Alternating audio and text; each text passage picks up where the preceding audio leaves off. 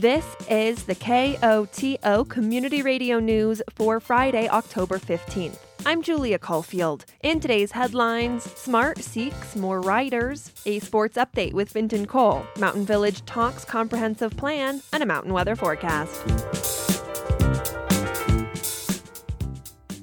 The San Miguel Authority for Regional Transportation is trying to boost the numbers of passengers on its buses.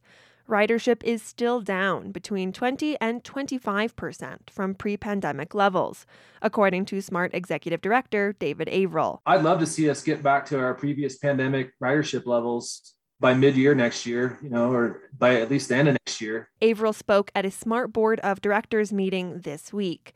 SMART Operations Manager and Senior Planner Carrie DeStefano adds the pandemic is still on riders' minds. COVID is still a challenge for us. I think people are still worried. One element the transit body plans to promote to get riders back, DeStefano explains, is the environmental benefit to riding the bus. If we can fill our buses to 50% capacity, we get a pretty good carbon offset with respect to taking people off the roads. For example, our Norwood bus, if we can fill it to 50% capacity, we actually reduce our carbon emissions by almost 600 pounds per trip.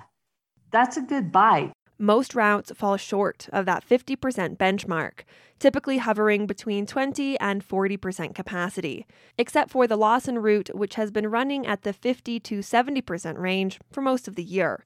SMART plans to launch increased marketing in the hopes of growing the numbers.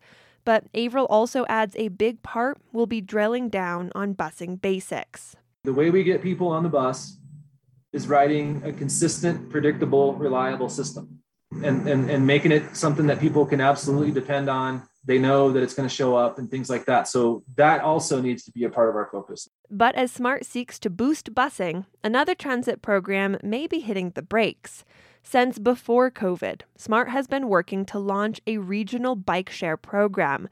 The pandemic pushed them to delay, but now they're approaching a deadline to use needed grant funding. But bikes, Averill explains, aren't available. The supply chain right now is upside down. I think some of I used to work in the bike industry. I worked at bicycle retailers for over a decade in my younger days. And so I still have a lot of connections in the bike industry. And everybody I polled this last week says it's 2023 until the bike industry supply chains get back to normal. Averill laid out some potential options to look into, including trying to get less expensive, but potentially lower quality bikes. The board is leaving it to him to possibly find a solution. But if he doesn't, they are resigned the bike share program will at least be on ice for a good while longer. Here's board member Lance Waring. If your prognostication is correct, we're not going to have to talk about this anymore. We're going to have to reapply and get another grant. So I propose that we let it die a quiet death and send that money back, or at least put it in our minds that we will be sending that money back. Finally, SMART will kick off its off-season service starting Monday, October 18th. The gondola closes on Sunday night for annual maintenance and will reopen for the winter on Friday, November 19th. Free buses will run between Telluride, Lawson Hill, and Mountain Village every 45 minutes daily from 6:15 a.m. to 11:22 p.m. New this year, SMART will take over the off-season service, which it used to operate with the town of Mountain Village. The full off-season schedule is available at smarttelluride.colorado.gov. You can't touch this. You can't touch this. You can't touch this. Soccer and volleyball are on the brain at Telluride High School. This week on Sports Roundup, Telluride High School's Fintan Cole brings us the latest. Have a listen. I told you, homeboy. Can't touch this. This is Fintan Cole on your sports update. Boys varsity soccer won to the Oysters on Saturday at home by a score of 11-1 and won to the Ridgeway Demons on the road by a score of an action-lacking 1-0. They are hosting the Pocosa Springs Pirates on Saturday the 16th in hopes of making the playoffs. Taylor Holmes scored against Ridgeway. Girls varsity volleyball won to the Caprock Academy Eagles by a score of 3-1 and won to the Ridgeway Demons 3-0. They are on a 4-game winning streak and are down to their last games of the regular season as they played the Olave Pirates Thursday and are off to host the Ignacio Bobcats on Saturday the 16th. Hope you make it to the tournament. Emery Berry, Emma Righetti, and Ali Tialdi were the 3 heroes of the game as they stocked up on blocks, serving aces, kills, receptions, and digs. There you have it for sports updates. I'm Finton Cole reporting live from Telluride High School, and we'll see you next week. Can't touch this. Too high, can't touch this. Yeah, we out of here. Can't touch this.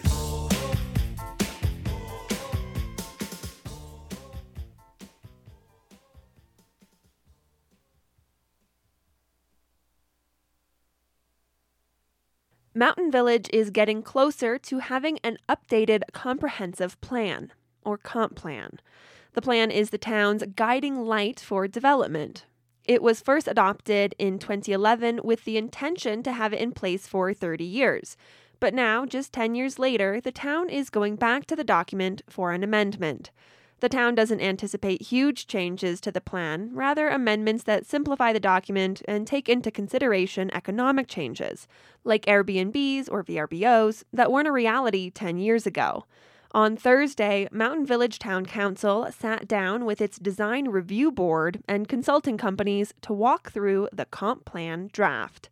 The first major change is to clarify the purpose of the plan itself. Here's Ellie Schaefer with MIG, one of the consulting companies. A comprehensive plan is intended to serve as a visionary guiding document. It's not a regulatory document. It's not an entitlement, and it really shouldn't be written as one. When it comes to the content of the document itself, Schaefer says there are several main areas where MIG has updated the plan.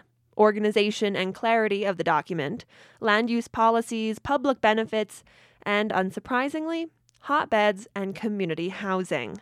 According to Andrew Knudsen with Economic Planning Services, another consultant, Mountain Village should increase its numbers of hotbeds. In EPS's assessment, Knudsen notes they were specifically looking at hotel rooms. In general, we believe that hotbeds are particularly important in a community like Mountain Village. And the ability to attract guests and their wallets. We are as interested in the wallets as we are in the guests, and the spending that is driven by their visitation is critical to the operation of much of the economy throughout the community. But while Knudsen believes Mountain Village needs more hotel units, he adds Mountain Village is doing well with the ones they have. The room rates have increased significantly. Room rates are comparable to what we're seeing in Pitkin County and Aspen. That's a win. To be able to be a peer at that caliber is significant. And in many ways, Mountain Village has succeeded with tough competition and is doing very well. With that said, Knudsen notes an increase in dollars and occupancy in hotels isn't transferring to people shopping. Retail is flat, and it's hard to understand why retail is flat, given the expansion in expenditure potential as we saw with the guest numbers. So the guests are here, but they're not spending dollars in the stores. But for Councilmember Pete Dupre, focusing a large amount on hotbeds and retail is looking in the wrong direction. There's a lot of emphasis on hotbeds. There's a lot of great analysis. But frankly, I think where we are right now is our biggest issue is affordable housing. I just think as we look at this document that there's an awful lot of emphasis on hotbeds. And I think we should have the same level of detail around affordable housing. Design Review Board member Adam Miller agrees. He believes a focus on community housing that in turn builds a community vibrancy can tie into a more robust retail economy. The fact is that the village is pretty dull. It's kind of all the same. We're competing for people with Telluride. They can get on the gondola, they can go right down to Main Street. They can find all kinds of different stores that in my mind are more authentic and more real and give a little bit more experience. When you come to the village, you can tell that it was planned and set up to be a certain thing. There's not a lot of variation because there's not a lot of kind of community input. When it comes to what the community is looking for, Schaefer says the number one amenity they've heard about is parking. The joint body is in support of adding a page to the comp plan that specifically discusses parking in Mountain Village. Following revisions from the work session on Thursday, the comp plan will enter a 3-week public review period to get final input from the community. Mountain Village Town Council is scheduled to adopt the amended comp plan in early December. Election season is in full swing, which means every day is another day to discuss the issues. The housing initiatives up for a vote in Telluride this November will be the topic of discussion once again at a town hall debate next week. San Miguel County Commissioner Hillary Cooper will host the debate between representatives of 300 and 2D. There will also be time for questions from the audience. The town hall debate will take place at 6 p.m. on Tuesday, October 19th at the Sheridan Opera House. Campaign materials such as flyers and signs are prohibited. There will be free drinks. And with elections coming up, some key deadlines are fast approaching. KOTO's Scott Franz has more. Colorado has 3 statewide ballot questions with hundreds of millions of dollars at stake. Amendment 78 will determine whether the governor or the legislature gets to decide how to spend money during emergencies. And locally, several mountain towns are weighing whether to tax or restrict short-term rentals. Voters can check their ballot status or update their registration using an online system at govotecolorado.gov. Secretary of State Jenna Griswold says there will be more than 400 ballot drop boxes around the state and almost 150 polling centers. Residents have until October 25th to request a ballot by mail. Election Day is November 2nd. I'm Scott Franz in Denver. With winter closer than the horizon, passes in San Miguel County are closing. According to county officials, Black Bear Pass is closed for the winter. Last Dollar remains open. Both Ophir Pass and Imogene Pass are passable at the lower part of the road, but are closed at the summit. Much of the conversation about water in the West is concerned with human use. But it's also an important part of wildlife habitat. Work is underway across the region to make sure birds, insects, mammals, and plants all have thriving places to live near bodies of water. Laura Palmisano from KVNF reports on wetland habitat restoration in the Gunnison Valley. So on the drive in, you probably noticed that we're basically in a high elevation desert out here in the sagebrush ecosystem. That's wildlife conservation biologist Nathan Seward, who works for Colorado Parks and Wildlife. On this warm August morning, he's talking to a small group of volunteers.